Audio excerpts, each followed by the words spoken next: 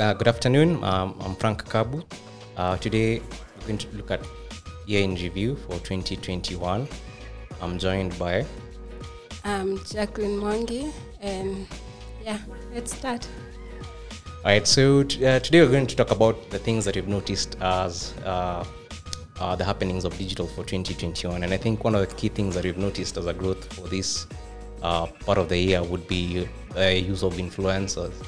And I think more to it is, you've seen celebrities as influencers being used as the most over the couple of years that we've been in existence of digital. But now I think the focus has changed. And I don't know what you've noticed, Jackie, for this past year that cements what the term influencer means nowadays.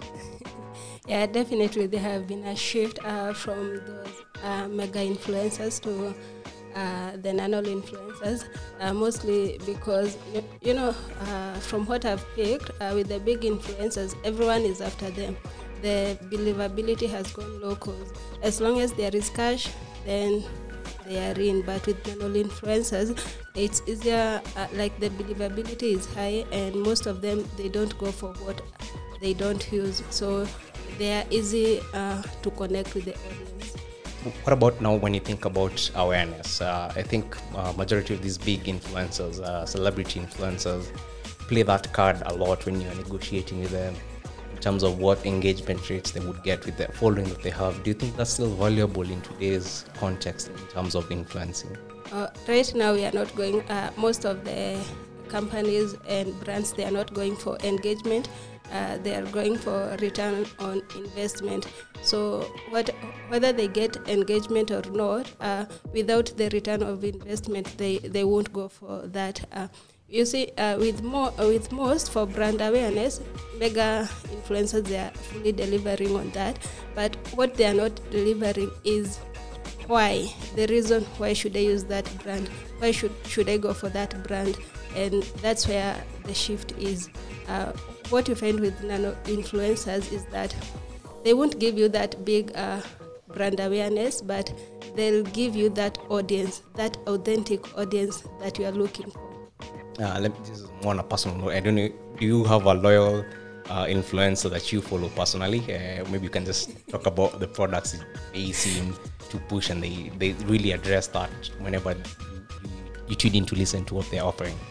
Yeah, I do, but for me, it's more of passionate about that person.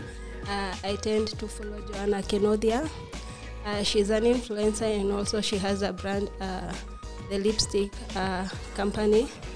And I follow her. I tend, I've even subscribed to her content, and with that, you'll tend to find that anything she does or the products she uses, whenever I go to a supermarket or to any store, I'll look for them.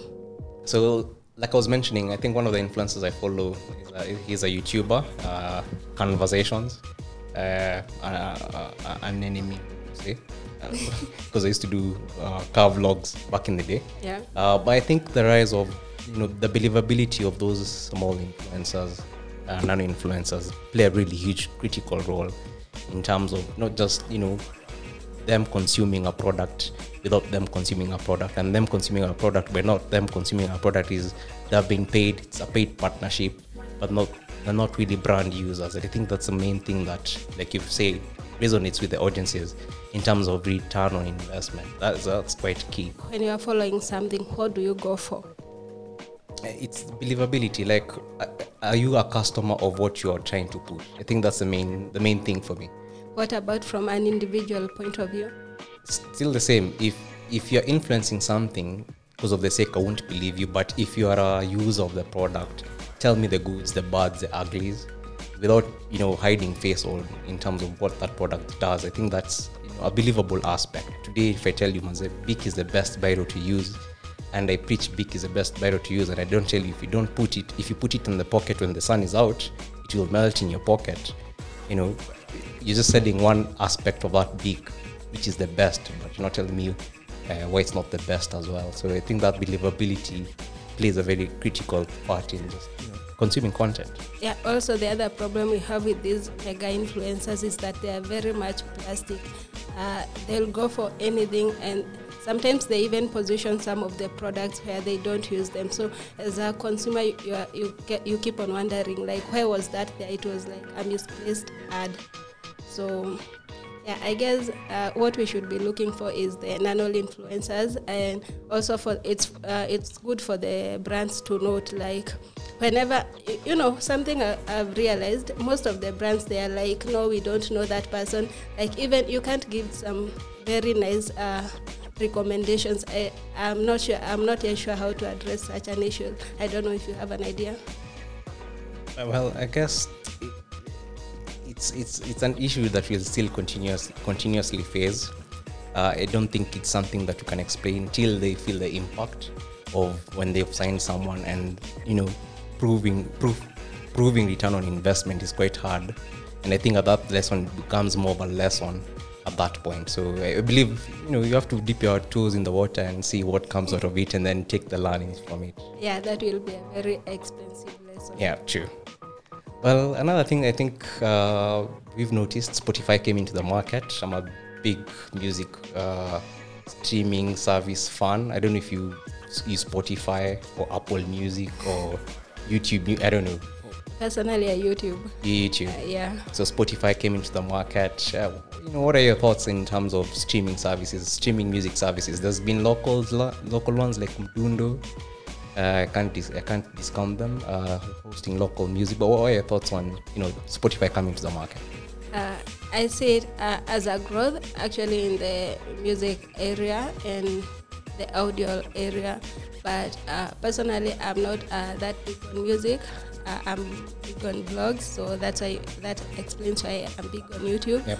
But with Spotify, definitely we'll see some growth in it, especially for our artists.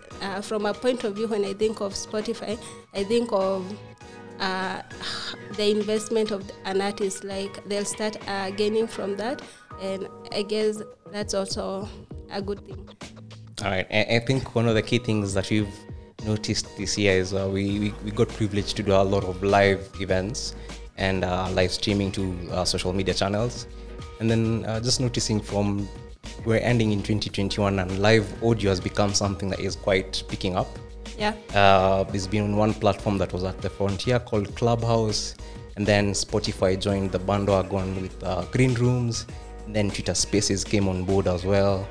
And I think it provides that medium in terms of connections from conversations point of view. Something that is good to know is what audience we are going for. People are not going for the conference kind of content. Yep. People right now, it's a more social world. So wherever there is a social conversation, I guess that's speaking. I don't know. Okay. I'm not sure about Clubhouse, but for Twitter Spaces, I've interacted with it and I can see it like going somewhere. All right. So maybe you can expound on Clubhouse and Spotify. So this has been a find, I think, in Q2 of this year, and just coming to that live audio space.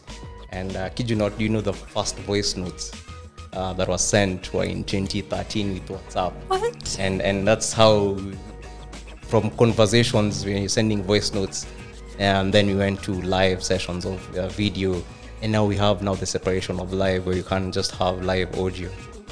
So Clubhouse was the first just to experiment, where you were invited into a room and participate in the conversation without filters. I believe Zoom was really keen when they launched with the webinars, when guys are presenting case studies or presenting presentations, and by default you're entered when you're muted. So that opportunity came about when audiences want to actually just portray what they're feeling at that moment without having to type.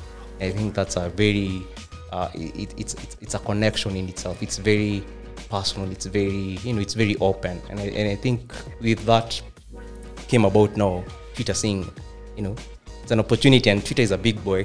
Clubhouse is a very small boy. Mm-hmm. But Twitter was like, hey, this is an opportunity that I think we can open up. And I think in May 2021, they launched. A month later, Spotify opened Green Room. So it's interesting to see, like, we're really growing granular in terms of trying to see where we can engage audiences, where the audiences can actually have a voice Yeah, also I believe how the world was disrupted, like we can no longer have one-on-one meetings and all that. I think that's a contributing factor to the growth of the voice tools. Yeah, true. Yeah. Quite interesting, as in we so many things for the year in 2021 as year in review. Yeah. I think one of the biggest things that I never thought would be quite big was, I don't know how many. Do you know how many billion views there exist in one single day with YouTube videos, for instance? I've never thought of that, but come to think of it, with the world having around 8-point-something billion people, it should be more than that. That's true. Another thing that is coming, I think this is more with technology. So I don't know how far you're going with voice. I think we all know Google Assistant, we all know Siri, we all know Alexa. Yeah. And I always have this feeling like at some point they're really listening in to the conversations. Yeah, they do. And at some point voice search will be something as well, where you're triggered, where you trigger something, ask Google something, and a result is read onto you. Yeah, come to think of it, Google has been having that option for quite some time, but how many people think about it? When you think of searching something on Google, do you think like you can talk into the computer and it tells you like what to come? I think I just tried for the sake of it when it came. But moving on, I think the biggest growth opportunity that presents is the automation of things. Mm-hmm. So imagine now cars are becoming more smarter, TVs are becoming more smarter, and I think as humans we're becoming more lazy. You picking up that remote and typing MKBHD video is becoming more of a chore than something that you can actually do. But with voice, that presents a really huge opportunity. Just like the same way, and this is a very bad example, when you have that telephone over here that I don't know, it has a term, and there's someone downstairs, for instance, and instead of you walking down to them, like, let me just dial in, hey, can you just come up? And that's how I see, as humans, we I think we're evolving to that automation level. We free up more time to do more innovative stuff. Yeah. So I think these opportunities come in a good and a bad way. I think that's a trade-off with technology. Yeah. You're seeing it as a good, but we really don't know. Maybe it's a whole data bank and a data vault that maybe a couple of years from now, someone will be using that data to target you. That's true. Let me ask you, what do you think about privacy in context of this data economy? What do you think of that? When I think like there is no privacy, because I tend to think like my emails are private, but just the other day we had an issue with email leaks, and Google had to apologize for that. So I don't think there is any privacy with that. Definitely someone somewhere is watching, Big Brother is watching, Big Brother is everywhere. That's interesting. So dialing back now to also the point you had about the influencers, I think we're in a creator's economy where you can, it's become a trade in itself, and more content creators are there, more content producers are there, which plays a very huge role and opportunity for. There's a lot of noise, but how do you separate yourself from that noise? That's a good one, because one of the issues that I'm finding, especially for the future, given that this year we've seen a rise in so many social users and so many people using the internet, I think we'll have a problem if we don't adapt to specialization. One of the issues I'm finding is that we tend to communicate for the sake. And the reason we do that is because we are yet to get the gist of it, of what to say, like who to talk to. And that's an issue, because when you think you are talking to someone, then you are sieving out the other person. I guess that's where we need to dwell. Like, we should have like small groups that we are talking to instead of talking general to everyone. Yeah, that's basically blasting messages across just to get the few numbers instead of.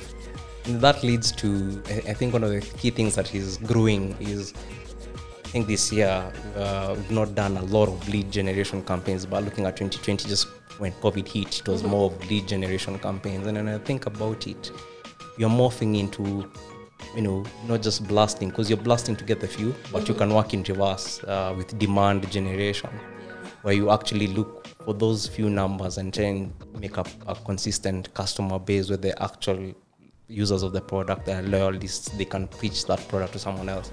And I think that's how marketing should be.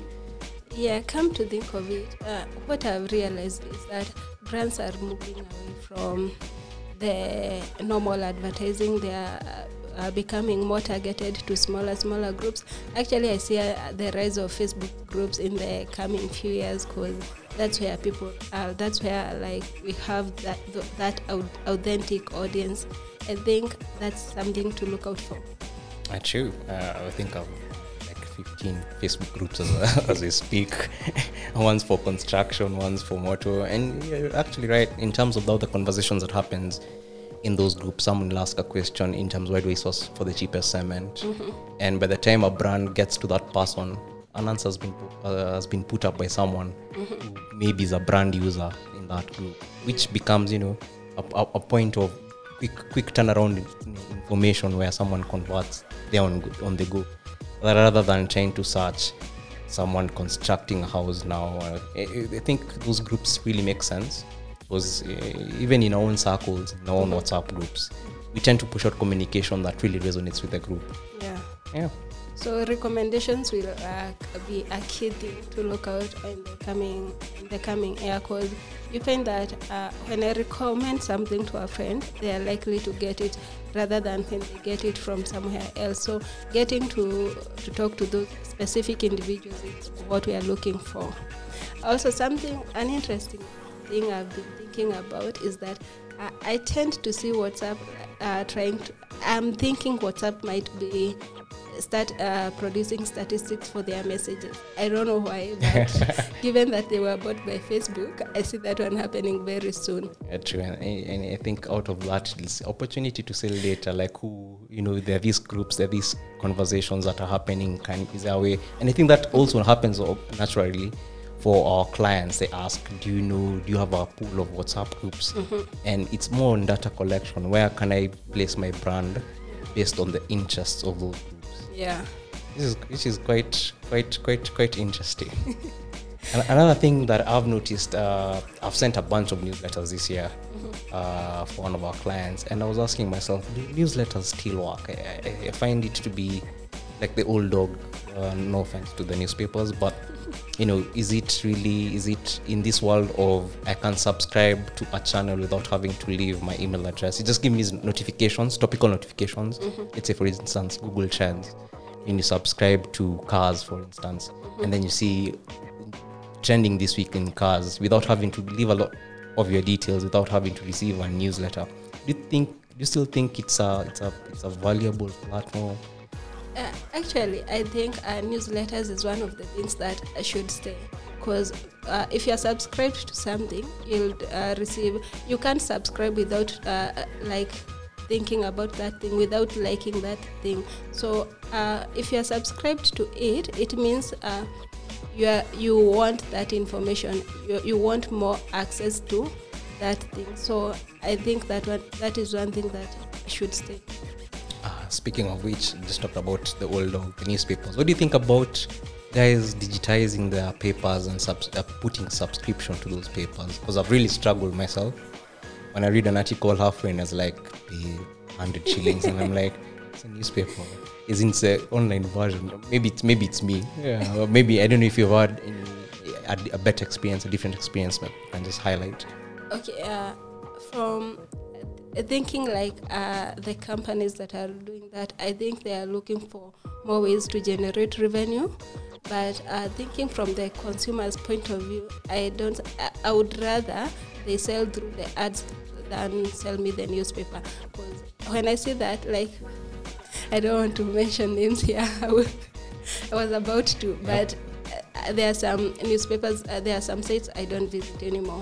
Because the story is very enticing, but halfway you're subscribe, you can't even finish that, and you're for this amount, no. And I think that also leads to how blogs are set up. And I think looking at, I think in 2023, Google's trying to find a way of removing cookies.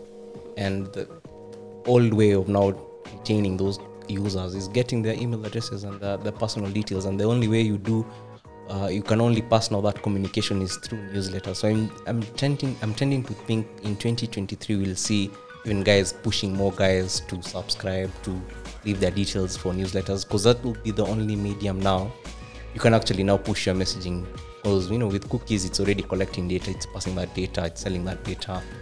How I think there'll be a rise, but that's not the thing.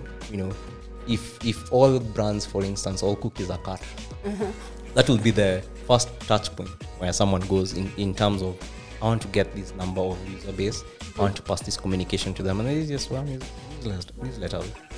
Yeah, I really hope Google won't do that, because they do save us a lot as consumers. I believe they should do that, because I think there's a lot of data collection on us that we don't even know. and policies come late to the party. Yeah. Because mistakes have happened. That's what I say. It's like even when you look at GDPR, came late to the party when something had happened. Yeah. And that's, I think, if policies could come into play early on, I think that's a way of protecting the users, because it's the same way, even us as marketers, when you think about the end user, all you're thinking is, I need to push this product, I need to show this product, I need to get that contact. And at some point you don't think about their consent, and consent is really big in terms of when you're pushing. I can't come and force anything down your throat without you giving me the consent in the first place. Yeah, as much as I get that, but still, the cookies are a saver. Actually, they ask for permission, like this site uses cookies and all that, and then you accept or deny it. But without the cookies, the consumer will be limited, because for example, I'm looking for something, I won't get like a variety of those things. But with cookies, like, they know this is where my interest is, and they're way easily to recommend something that I wouldn't have thought of. So I'm not sure the direction they should take. Actually, something interesting. We just got our iPhone to do content, and one of the key things when I was installing the app was, permissions, in terms of the apps, what you should allow, what you shouldn't allow at the time of use, on those things. And it really came to my mind in terms of, if this is a technology brand that is pushing that agenda. And I think also when you look at even the Android 4 that has been introduced, I think this year, you can actually choose now, you can set those permissions. And it makes me wonder how much data has been collected. Is it really beneficial for me if I give out everything? And where you say that is just looking at those terms and conditions. It's normally paragraphs. You don't have time to take to legal. You don't have back and forths with what you're signing up for. You're just hoping of the best interest, and by the time you know it, data leaks do happen. Yeah, as much as I get where we are going and where we are coming from, I still feel like by giving out our information, we make the world a better place. Yep. So why should we stay with whatever we know, the information and all that, while it will be used for a better use? So I don't have a problem with giving out like the rights and everything. But I don't know about it. I just look at it from a burglar point of view. I'm announcing I stay in this place. This is the time I open my windows. This is the time I close my windows. So it's up to them to choose whether they'll come and pick my stuff. Why are you not thinking of, like, you are a shop and you are selling this and that and that? Why are you only looking at it from one point of view? Because I collect data. I used to collect data, that's why. Moving in terms of now conversations, and I think something that has come strong this year would be Kenyan conversations on these social channels, and there's been a lot of clout chasing where people just put out stories and and people follow those stories. People put clickbait on those stories, and when I look at now the general content beat, do you find ourselves losing the plot as people who are creating content, people consuming that content? Do you think at some point you're really losing, or it's just part of entertainment? And because as content people who create content, there's some level of influence, there's some level of trust, there's some level of when the audience is consuming that stuff. And true to it, some people don't really think about that. They're all about chasing those views, chasing those impressions, chasing those link clicks, for instance. What do you think about content creators who are chasing cloud chasing? Do you think it has entertainment value? Do you think it's just being in the trend at that time? Do you think it's sustainable? What I've been feeling is that when most of these people are creating content, when they're starting out, they tend to have some objectives and some goals to meet. But with time, I guess, is it fame or is it the platforms that have grown bigger than themselves? So instead of staying objective, they tend now to start looking for more. And in that looking for more, they lose out on what they once believed in. Cool. Coming to a close, what are you looking for December, or radio in December? So next 2-3 weeks, what are you looking forward to in terms of opportunities you see in digital, opportunities within yourself? What do you think, what are you looking forward to? For December is quite tricky in terms of what I'm looking for, because there is a lot of noise and a lot of clutter in the digital space. So it's hard for me to quite tell what to look out for, but I'm open. I'm open to what's coming through, and yeah. I think I'm looking forward to the memes. January is around the corner. You guys going broke. Save your use your November salary for December. Okay, it's just pure noise. But I think I'm just looking generally, or rather hoping for entertainment content. Mm-hmm. I think going into this season, it's more light. It's not, if you're selling a product, it should be lightly. It's not heavily like come buy this and that. It should be that festive mood, that festivity. It should be very, very light. Do you think brands are actually exploring that, exploring with moments? Because moments is quite key in terms of where you are at, based on your brand interaction. That moment, I've never interacted with you, but you've positioned yourself in a moment where I feel like I can actually do a purchase, or can listen to you. What do you think brands can actually do? I think some brands are adapting to that, especially the financial sector, because you find that they are trying to be more relatable to people. Before we used to think, especially when we were growing up, we used to think like to be in a financial sector, you have to have the tie, the suit and all that. And right now they are relaxing, and I'm hoping things will change. Have you participated in any challenges, TikTok challenges, IG challenges? I think that's the highlight of when you came towards the end of last year. And this year I've seen a lot of dance challenges on social media, and guys actually just, it's been a trend in itself, guys going over and beyond, even in moving water to do challenges, the win match and all that. What do you think of, is it just entertainment? Is it just part of being social actually? Okay, it's part of being social to start with, but personally I haven't participated.